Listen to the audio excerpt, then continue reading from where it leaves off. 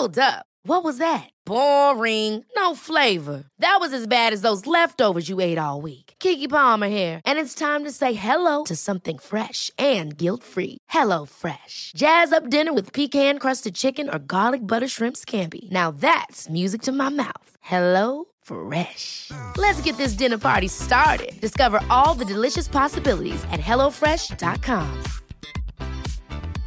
This is Paige, the co-host of Giggly Squad, and I want to tell you about a company that I've been loving, Olive & June. Olive & June gives you everything that you need for a salon-quality manicure in one box. And if you break it down, it really comes out to $2 a manicure, which is absolutely insane. It's also so easy to get salon-worthy nails at home with Olive & June. The difference between how your nails used to look when you did them yourself and now with the Mani system is a complete game changer. The best thing about Olive & June, too, is it's a quick dry. Dries in about 1 minute, lasts for 5 days, and full coverage in up to 1 to 2 coats. Visit oliveandjune.com/perfectmani20 for 20% off your first system. That's oliveandjune.com/perfectmani20 for 20% off your first system.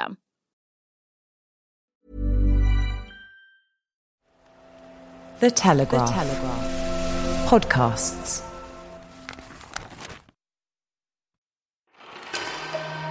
As the UK lags on testing, other countries race ahead. Germany is currently carrying out so many coronavirus tests, no one knows the real number. A change of tone from Donald Trump. This is not the flu. It's vicious. And advice on how to speak to children about the crisis. This is Coronavirus, the latest from The Telegraph. I'm Theodora Louloudis. Just 2,000 frontline NHS staff have been tested for coronavirus, despite up to 1 in 4 being off work with suspected symptoms in some areas of the country. Downing Street confirmed the figures as it reiterated calls for NHS Trust to use any spare testing capacity on staff. The government's under pressure to ramp up testing. Almost 13,000 tests can now be carried out every day, but only 8,500 were taken on Monday. It comes as 563 more people died in the UK, bringing the death toll to over 2,000. Today, the Business Secretary Alok Sharma denied allegations that government provisions of testing and protective equipment had been too slow. Increasing testing capacity is absolutely the government's top priority. We're now at 10,000 tests a day. We're rolling out additional networks of labs and testing sites. And in terms of PHE, over the last 2 weeks, 390 million products have been distributed. And of course, we will continue to do more. Professor Yvonne Doyle, Medical Director at Public Health England, today said the country intends to move from thousands of tests to hundreds of thousands within weeks. One country that has got a grip on testing is Germany. It's currently carrying out so many tests that no one knows the real number. The official estimate is 500,000 a week, but since only positive results have to be reported to authorities, the true number could be even higher. Justin Hugler is The Telegraph's Berlin correspondent. I asked him how the country managed to get ahead so quickly. Part of the reason Germany has been able to get ahead of countries like the UK is its decentralised health system. Here, ordinary GPs can order the tests without referring patients to hospital, and samples are analysed at a network of public and private labs across the country.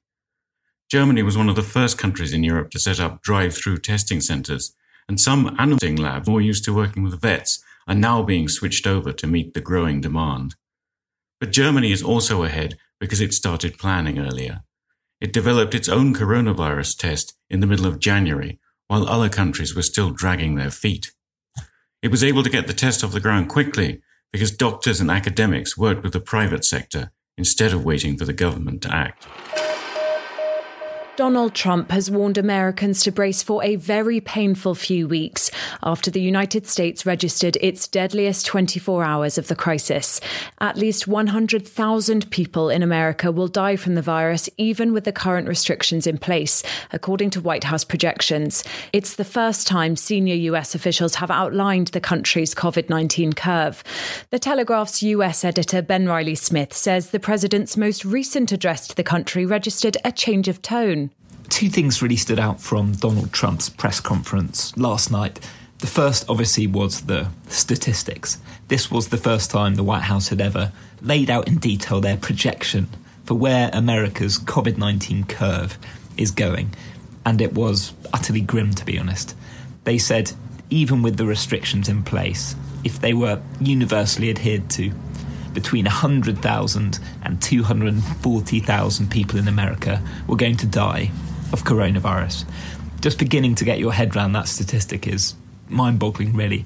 In America right now, as I speak, around 4,000 people have died from the virus. In the world as a whole, 44,000 people have died from the virus.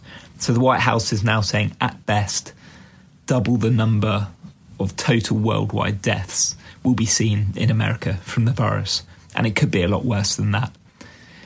The second thing was Trump's tone. He was very downbeat, very sombre, very serious. He talked about a very, very painful period to come, a hell of a bad 2 weeks, saying we'll see things like we haven't seen before. And he said hospitals would be looking like war zones. And in particular, he told an anecdote that he's told a few times in recent days, a personal link to the virus. When you send a friend to the hospital and you call up to find out how is he doing, it happened to me. And you call up the next day, how's he doing? And he's in a coma? This is not the flu. And Trump said, it's not like the flu, it's vicious, which is clearly very different to where he was a month ago. He's repeatedly compared coronavirus to the flu, and he was trying to downplay the seriousness, or at least provide some reassurance to America. But it's also different to where he was a week ago, when Trump was repeatedly talking about his desire to reopen the economy, saying you can't just shut down the whole country. He was talking about easing nationwide restrictions by Easter, April 12th. Well, that has now gone out the window. And in that press conference, which lasted more than 2 hours, Trump was sober, serious, and stony-faced, and it felt like the moment that the enormity of what he is now facing as president has really struck home.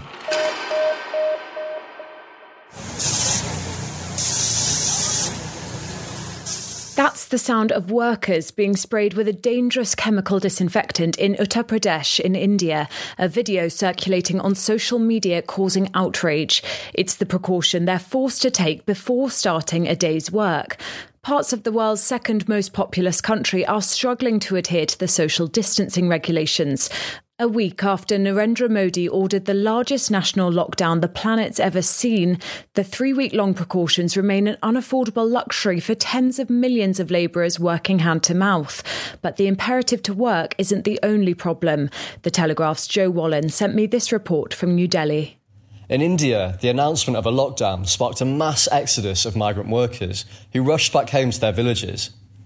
But beyond these powerful images of packed transport hubs lies the devastating reality of a pandemic in the developing world.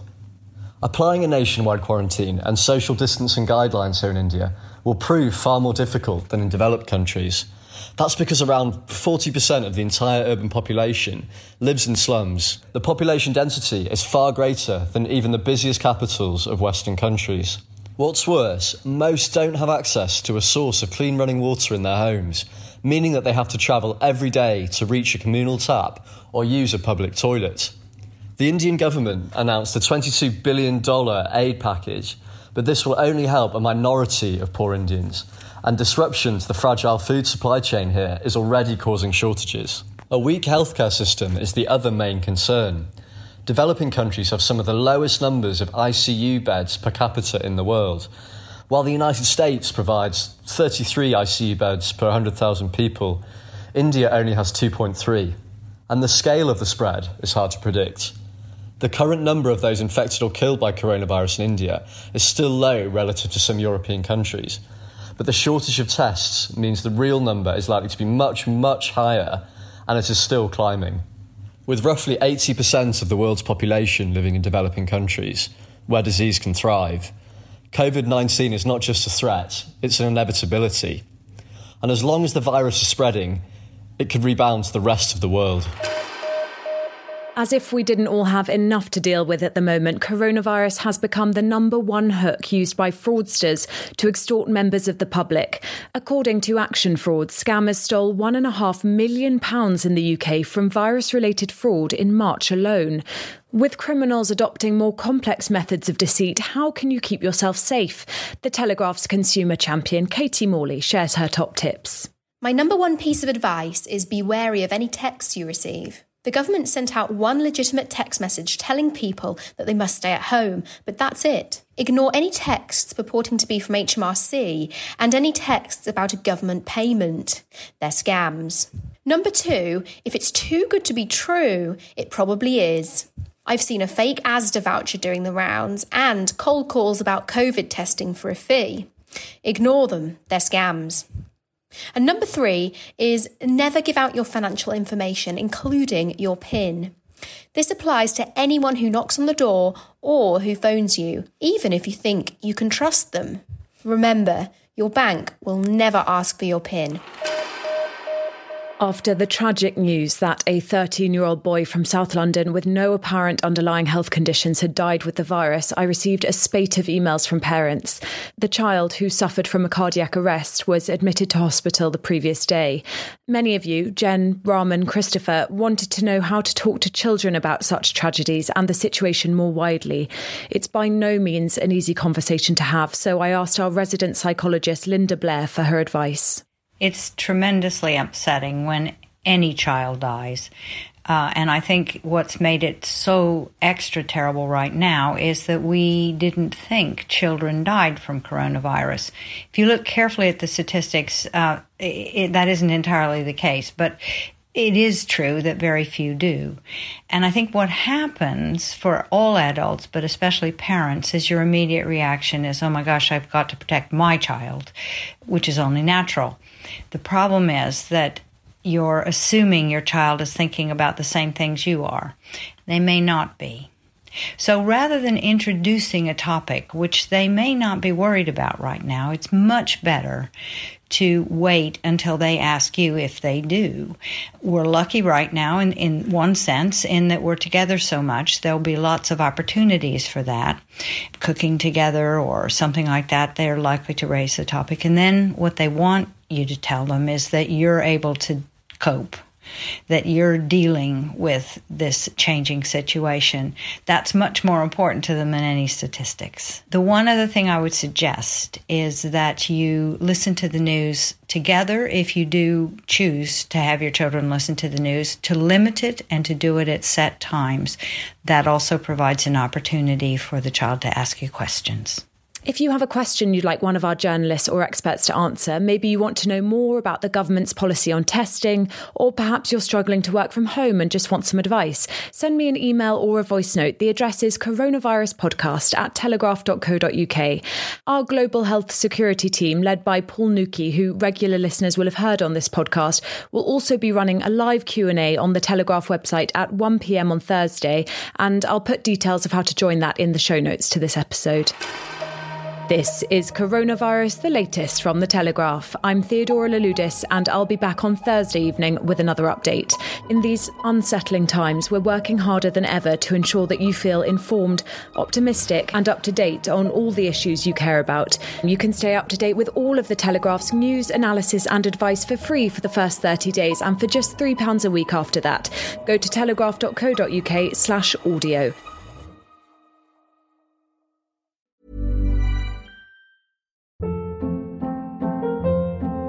Hold up. What was that? Boring. No flavor. That was as bad as those leftovers you ate all week. Keke Palmer here, and it's time to say hello to something fresh and guilt-free. Hello Fresh. Jazz up dinner with pecan-crusted chicken or garlic butter shrimp scampi. Now that's music to my mouth. Hello Fresh. Let's get this dinner party started. Discover all the delicious possibilities at HelloFresh.com.